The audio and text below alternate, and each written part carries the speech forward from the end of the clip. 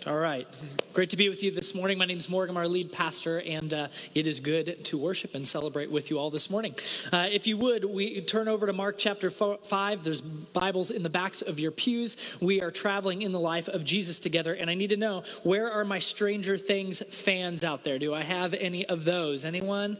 Yes. Awesome. Now, this past 4th of July, the third season, much anticipated, came out. Don't worry, Jacob. I'm not going to blow anything for you. Don't worry, buddy. And I was once more enthralled by this season. Now, I'm not a huge sci-fi guy normally.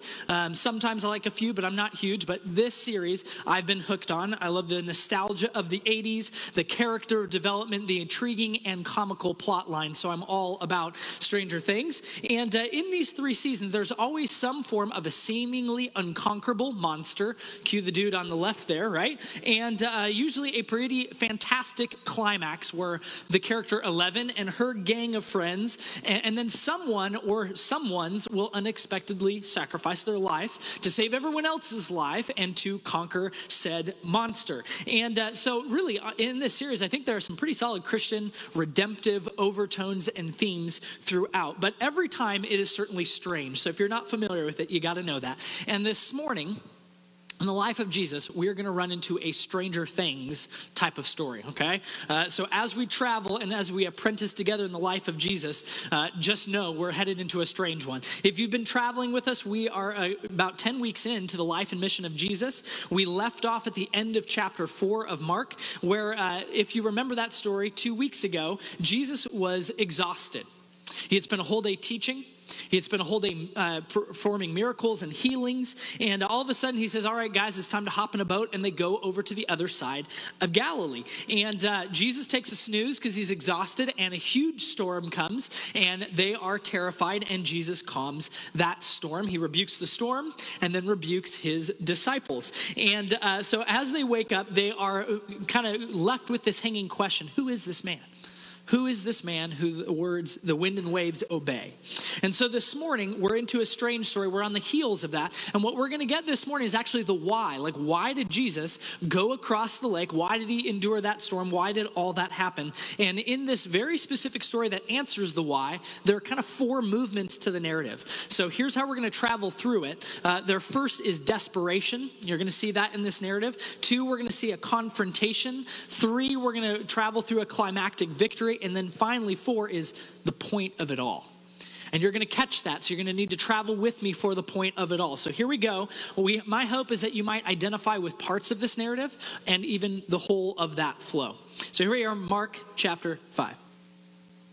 They went across the lake to the region of the Gerasenes. When Jesus got out of a boat, a man with an impure spirit came from the tombs to meet him. This man lived in the tombs, and no one could bind him anymore, not even with a chain. For he had often been chained hand and foot, but he tore the chains apart and broke the irons on his feet. No one was strong enough to subdue him. Night and day among the tombs and in the hills, he would cry out and cut himself with stones. So the first movement in the narrative is this movement of desperation. And it's pretty obvious why, right?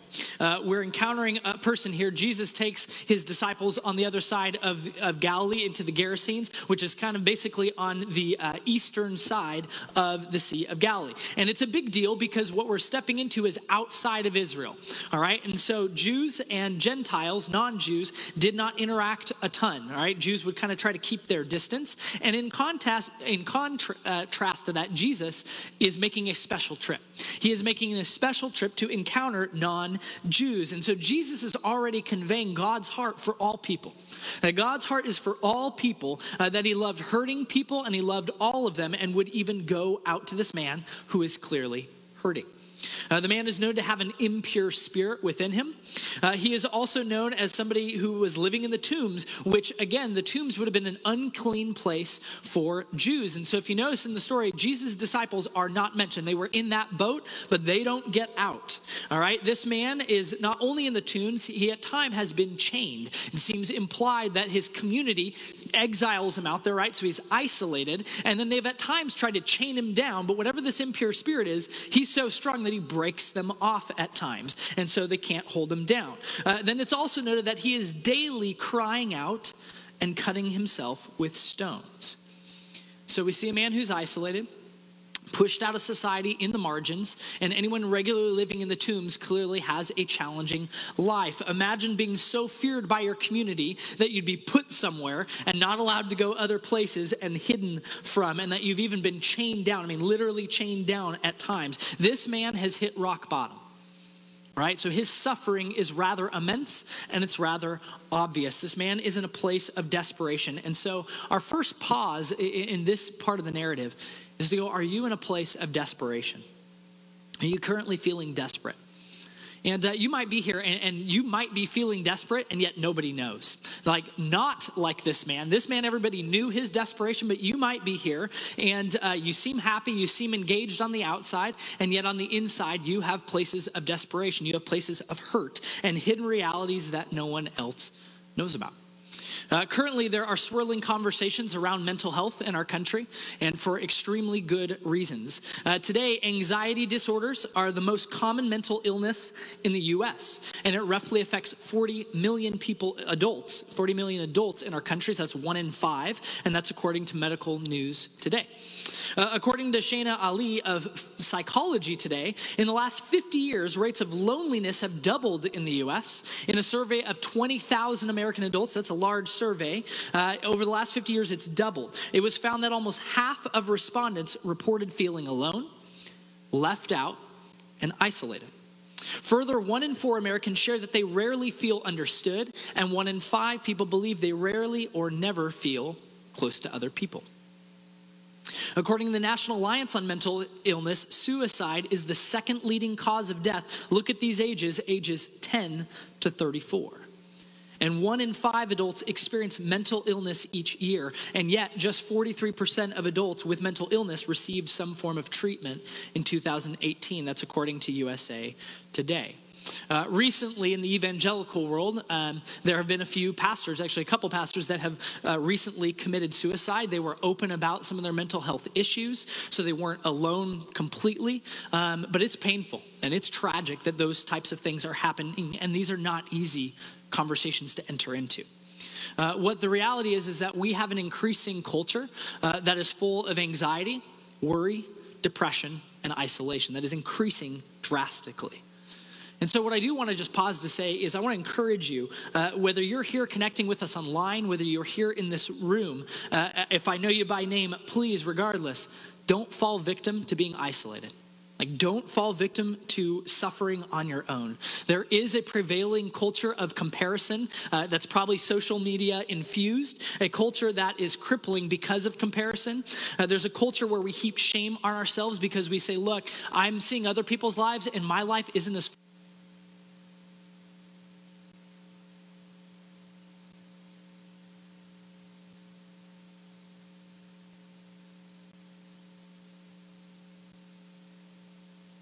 David, there we are. Cool. I hope that'll have some leash. Nope. It doesn't. How about that? Let's see if you've got the other one. We'll figure it out. I can speak from here. I'll be good. There we are. Boom. My bad. All right. So, in a really intense moment, I apologize for having to do that. But here's the thing. If you are in that place of desperation, my encouragement today is that you, or even if you think you're headed there, right? My encouragement is that you would not hang out in the tombs and in isolation, right? That you wouldn't hang out there. That instead you would know that you're a part of a people and a place where you can be real, where you can be authentic, and where you can begin to come out, right? And simply it's just, hey, I need some help. Right, it's that first conversation, it's that first statement that you speak, and that we would be a people that also offers that type of space to others, that we are the type of people that would go across the Sea of Galilee like Jesus did to others who are hurting and in need. And just as a story recently, over the last 2 weeks in our discipleship huddle, we've experienced some beautiful moments. One of the many kingdom commands in the New Testament is this from James 5. It says, "And the prayer offered in faith will make the sick person well. The Lord will raise them up. If they have sinned, they will be forgiven. Therefore, confess your sins to each other and pray for each other so that you may be healed. The prayer of a righteous person is powerful and effective." And if you catch this here, this is actually a command that you can't do on your own. Isn't that amazing? This is a command here to confess your sins to other people. And it's really powerful because it's not just recognizing that there's vertical connection with God, that there is this horizontal, we call it our in connection in spiritual family with other people, that is needed. And there's power that when we speak that out to other people, that God does something in the horizontal as well as the vertical. And so 2 weeks ago in our discipleship huddle, we read this scripture and we actually did it. We actually opened ourselves up to each other. We confessed. We talked for more than an hour. We prayed on our knees in my basement. We experienced healing. We experienced relief. We experienced just a little taste of the kingdom. And so if you're here and you're dealing with mental illness, I am not saying that that's a sin. What I am saying is we have to have people and places where we can confess just deep struggles that maybe are not our fault per se or not a sin. And then yes, there are our sins that we do also need to name and open up and confess about. So, are you in a place of desperation? If so, it's okay. Like it's okay to be hurting. That's all right. You don't have to have it all together. None of us did a week and a half ago in my basement.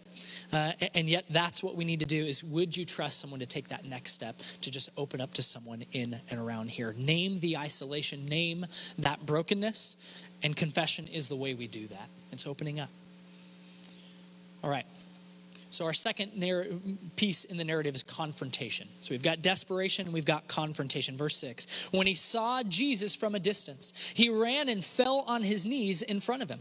He shouted at the top of his voice, "What do you want with me, Jesus, Son of the Most High God? In God's name, don't torture me."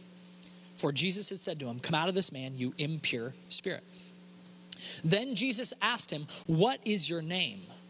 "My name is Legion," he replied, "for we are many." And he begged Jesus again and again not to send them out of the area.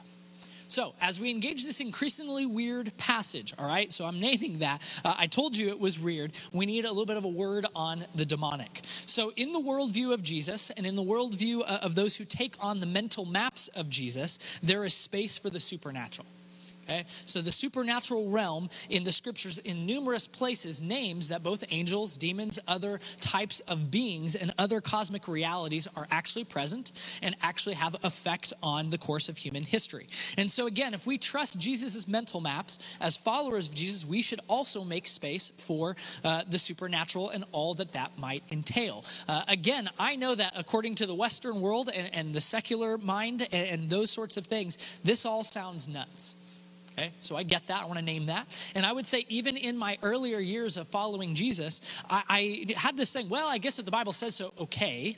It would have made space in some way. But the practical reality is I also thought this is kind of crazy. Like I'm not sure I really deep down believe in that. And so I find that even for people who identify as a follower of Jesus, if you ask them probing questions, oftentimes it's like, I'm not so sure about this.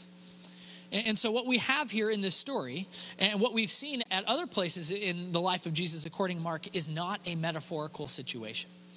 What's naming here is Jesus confronting and interacting with real beings named here as a legion of demons.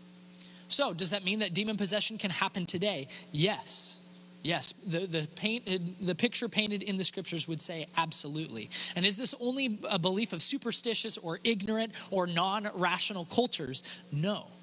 I believe it's actually arrogant to think that. Those poor people 2,000 years ago who thought there were such things as demons, or even worse, those poor people who still believe that today, if we could only liberate ourselves from such thinking, right? That is the culture around us. And so I just want to argue that the origin of these beliefs is not out of a place of superstition. It's out of a place of a philosophical view that is saying a priori, right, beforehand, that there is no supernatural. Like the things that would make this off the table is a choice of naturalism. So I want to encourage you, don't cower if you have that view. And if you're not sure about these things, if you're not sure about supernatural, I would just say, would you be open-handed this morning? And do you have a view that's shutting down the supernatural before the conversation begins? So let's go back to this interaction. We have a man here possessed, and he runs and he bows and worships. And yet he screams and protests all the same time. So there's this kind of tug of war within him. The passage gets tricky because it's hard to tell who's speaking. Is it the man? Is it the demons within him? Who's worshiping? Who's bowing? Who's saying that Jesus, you are the Son of the Most High God, which is this very high proclamation. But regardless of the confusion, Jesus then speaks directly to this legion of demons. Come out of this man, you impure spirit. And you would think that might be the end of it, right? If we take what happened in Mark 4 when he speaks, be quiet and still, the storm stops. And yet that's not what happens here. Jesus keeps talking further. Verse 9, what is your name? My name is Legion, he replied, for we are many. And he begged Jesus again and again not to send them out of the area. And there's a fascinating word I want you all to note right now. It's this word beg. The demons begin to beg Jesus for something.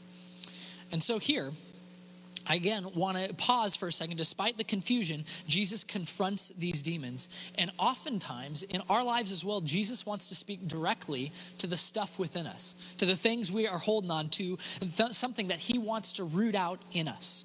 And no, I am not saying that anyone here is currently possessed with a demon, okay? So I want to be clear on that. But most of this stuff is not some form of demon possession. The vast majority is not that at all. But it is sin, it is brokenness, it is hang up. It is something in our lives that we just recognize this is not all that God has for us. And Jesus regularly wants to speak into us. Human beings are a complex tapestry of social, emotional, mental, spiritual, physical realities. And God wants to speak to those things. And so whatever the overlapping reality are, Jesus wants to speak to them. So I want to pause in this narrative of confrontation. Do you sense that Jesus might want to confront something in you this morning? You sense there might be something that God wants to heal, that he wants to speak to, that he wants to confront, and it's a key question. So if I go back to our huddle, that a week and a half ago we're confessing, this past Wednesday we took the next step, which is to simply confront each other. It's the beginning, the journey of repenting and believing, where you change a thought and you change a pattern of behavior, right? And so we confront each other with love, and it's the type of love that says, I love you just as you are, where you are right now, no strings attached, no movement. And yet it's also a type of love that says, if I love you that much, I'm also going to want you to take some steps, because that is what's actually loving and caring for your life. And man, once more, kingdom is breaking in as some of those men are saying, God, what do you want to do? What are you confronting in me, and what do you want me to do now? And so if you're here and you sense in your life, in your heart, in your attitudes, in your words, something that needs to change, I want to encourage you to take a step. One of the best rhythms in my life right now is I'm in some counseling 2 or 3 times a month. It is good for my life. It is good for my marriage. It is good for my parenting. It is good for everything. It's a part of my healing right now, and it is healthy. And I'm regularly, the health comes out of being regularly confronted with your stuff, right? It is good news for my life. And so Jesus wants to confront us this morning. Now, here we go. He's going to go to work, and he confronts this man for the demoniac in him, and we're going to see the climactic victory. Here we go. Third part of the narrative. Verse 11, a large herd of pigs was feeding on the nearby hillside. The demons begged Jesus, there's that word again, send us among the pigs, allow us to go into them. He gave them permission. And the impure spirits came out and went into the pigs. The herd, about 2,000 in number, rushed down the steep bank into the lake and were drowned. What in the world is with these pigs? Like, I'm going to call up Stranger Things. I've got a narrative for them, okay? This is a very weird story. It's a new episode coming. And so just in case you're snoozing with me, can we say this together? Jesus did what? All right, 1, 2, 3. Jesus did what? That's right, okay? This is weird. Pigs are going off the side of a cliff and into the Lake of Galilee. So these pigs here are important for a number of reasons. Again, we are in a non-Jewish land, in a Gentile land, and Jews did not eat pigs. Remember, it's so fascinating. His disciples are still in the boat. Like, we don't hear anything from them, possibly because of the tombs nearby, possibly because of all the pigs nearby. Now, in this land, it's possible that there's some pig idolatry, like an idolization of pigs. That's potentially on the table. But either way, we have a mini economy. Right? We are in a rural community. We're talking 2,000 pigs going off into a cliff. This is a big deal. There is a ton of wealth going on here. And we have a wild situation where demons are begging Jesus like, hey, send us into those pigs. And Jesus basically says, sure. Like he allows them. He says he gives them permission. And I'm a little bit weirded out here. What in the world is going on? Here's what author and scholar N.T. Wright summarizes. Basically, Jesus has indeed come to put the forces of evil to flight. And what happens to these demon-entering pigs and driving them into the lake is a sign of what Jesus will do in his death and resurrection with all evil of whatever sort. What seems really random and goofy, Jesus is giving a foretaste of the kingdom of God. This aspect of them diving off a cliff, drowning in the lake, is what Jesus would do with his own life. He was willing to take on all the demonic and all opposition to himself on the cross, die, and then raise from the dead, showing that he has victory over it. And in this moment, he is giving them a foretaste of what he would do on the cross. And I would say even furthermore, into future redemptive history, what Jesus will do, God is going to bring all wrongs and right them. That's when Jesus comes a second time. He's going to take up this messed up tapestry of sin and death in all that we see out there and all that we see in our own selves, and he's going to drown it. Like he's going to get rid of it. And so we're stuck in this tension-filled reality that Jesus' kingdom is truly here, that it's breaking into this world, and yet it is not fully here. But there is a day when it will be fully here. And Jesus is giving a foretaste of that. And so 2,000 pigs off the cliff into this water, and the dust settles. We see this amazing victory, this foretaste that's happening. And Jesus has done a bit of earth shaking. So this is still part of the climax. Look what happens as the dust settles. Verse 14, those tending the pigs ran off and reported this in the town and countryside. And the people went out to see what had happened. When they came to Jesus, they saw the man who had been possessed by the legion of demons sitting there, dressed and in his right mind, and they were afraid. Those who had seen it told the people what had happened to the demon-possessed man and told about the pigs as well. Then the people began to plead with Jesus to leave their region. This is a wild conclusion. If we go back to verse 14 here, this man is no longer crying out. He's not thrashing, he's not cutting, he's finally under control. And the text implies that it's been a long time since this man had freedom. This has been a long time coming, and he's sitting there and he's in his right mind. And others are there to attest to it. Those who are taking care of this massive flock of pigs, if you will, or I don't even know, what do you call it? A bunch of pigs, a herd of pigs, there we are. And as they're taking care of him, they saw what had happened and they're saying, look, this is what went down, and he's all good. And these pigs are gone, and we have a mini economic collapse on our hands. And this collapse was unapologetically initiated by this Jesus of Nazareth, and they are all afraid. And so they kind of look at like the barren field where the pigs were, and they look back at this guy and he's okay. And they look back at the field and they look back at this guy and they're just like, Jesus, can you leave? Like, we don't know how to make sense of what is going on here. They plead with him to leave. And here's what's fascinating about that word. It actually should be the word beg. It is the same word that we have seen. So play a game with me, if you will. Let's track the begs. So in verse 10, the demons first beg Jesus, please let us hang out in this area. And Jesus says, sounds good. You got it. Then they see the pigs and they say, hey, Jesus, would you let us go into those pigs? And Jesus says, yep, sounds good. Go for it. Then the people of the village who cannot make sense of this wild scenario, all they know is that there's no more bacon for their breakfast, and they don't know what eggs taste like without bacon on the side. And they are freaking out. And so they beg Jesus to leave. And so Jesus is about to leave. Here's the point of it all. Here's the point of it all. Don't miss this. Verse 18. As Jesus was getting into the boat, the man who had been demon-possessed begged to go with them. And there's our favorite word again. This is the fourth time. Now, if you get into this scene, imagine being that man, having your life instantaneously transformed. Like he is in his right mind for the first time in a long time. And this man, Jesus, who had endured a storm on the Lake of Galilee, who brought along his goofy, cowering disciples that we don't hear anything about, the guy who had just healed this man who had been utterly desperate and broken, and who had just authoritatively yet strangely cast those demons into those pigs, sent them over the side. This guy who should have been invited in, yet he is begged. He is begging, Jesus, I just want to be with you. Like, you have utterly transformed my life. I just want to be with you. Can I keep hanging out? And you can hear the tenderness and the vulnerability of this act. Jesus, let me go with you. I've been in anguish and you have rescued me. And so we should expect Jesus to say, sure thing, right? Sounds good. And that's not what Jesus says. Verse 19, Jesus did not let him. But he said, go home to your people and tell them how much the Lord has done for you and how he has had mercy on you. Jesus has said yes to everything that has begged him so far in this narrative, and he says no.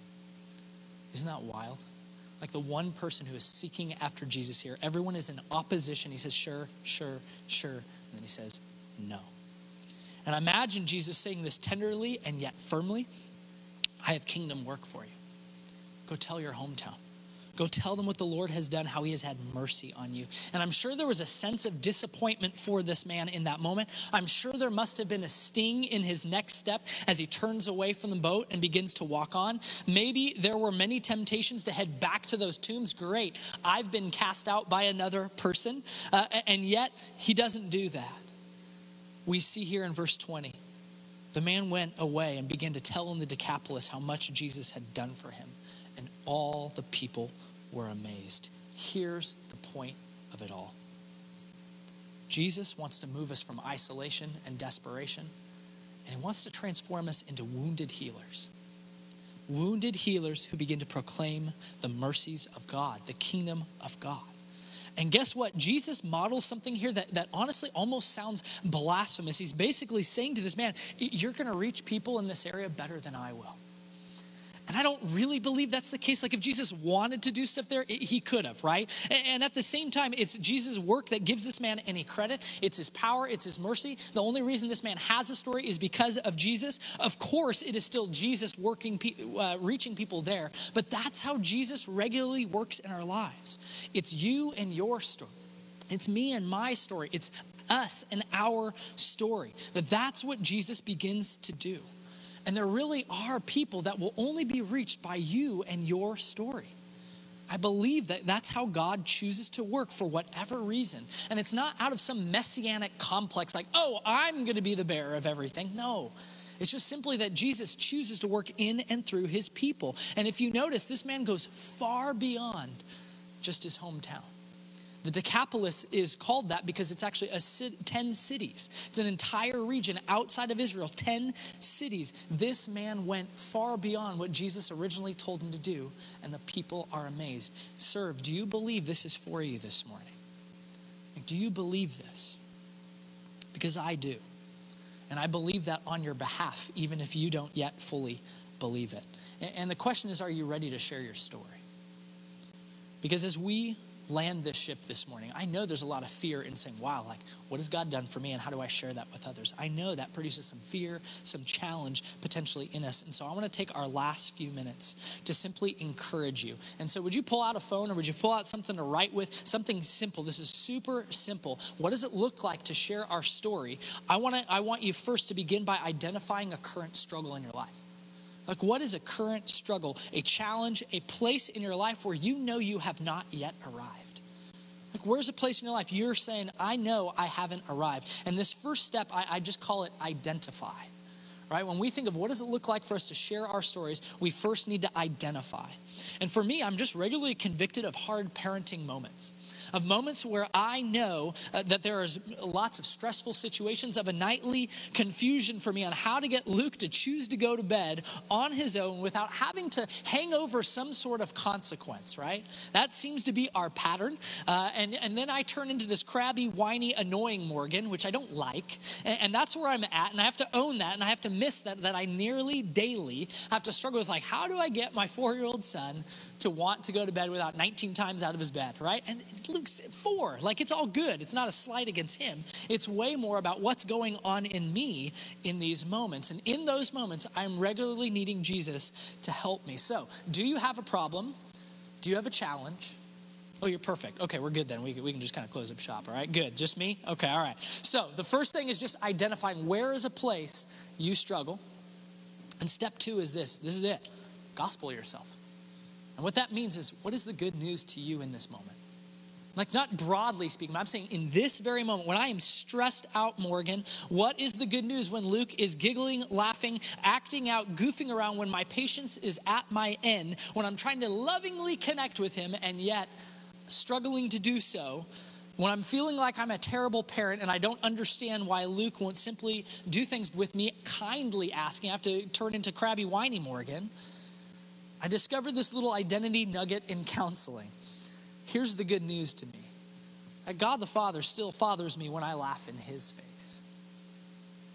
That the good news to me is that I'm still his beloved child even when I mess up getting angry. That the good news to me is that there's a God who works in and through perseverance to develop my character, to start producing hope in me. And it only really comes in these moments of challenge. There's a direction and that there's a movement. It's this word telos, that I'm not stuck where I am, that I can actually move more and more towards Jesus and towards his kingdom. And it really only happens through these many trials. The good news to me is that when I mess up connection with my Heavenly Father, he still wants connection with me. The good news is that my identity as a dad does not rise and fall with the way my child chooses to respond or not. And sometimes, thankfully, a bit increasingly more as I'm learning to navigate these waters, I'm getting hope and encouragement and strength in that very real moment. And so, that's something that others can relate to, right? Like I'm not an arrived parent. I have steps to take. And Jesus is the one I'm trusting to learn how to do it. That's as simple as it is. Identify a struggle and learn how to say, what is the good news to me in this moment? And to offer that to others. Because guess who the hero is? It's Jesus. It's him invading my life and giving me hope when I'm a mess. And I'm learning to trust him. And you all have similar stories. And so my encouragement this morning, don't go to bed tonight without gospeling yourself. Without identifying, because it does take some work to say, hey, here's my challenge. That part's the easy part usually. Now, what is actually the good news to me right now in this moment? Don't go to bed tonight without gospeling yourself, because Jesus wants you to share your story with others. And there will be people who come to faith in this Jesus of Nazareth because of how you're learning to trust him amidst the challenge. And you just might find yourself activated and mobilized on mission, just as this man was. And numerous cities were transformed in the process. You do not do this alone. We are a people who experience and proclaim good news together. So gospel yourself and allow us to speak the gospel over you as well. Would you pray with us?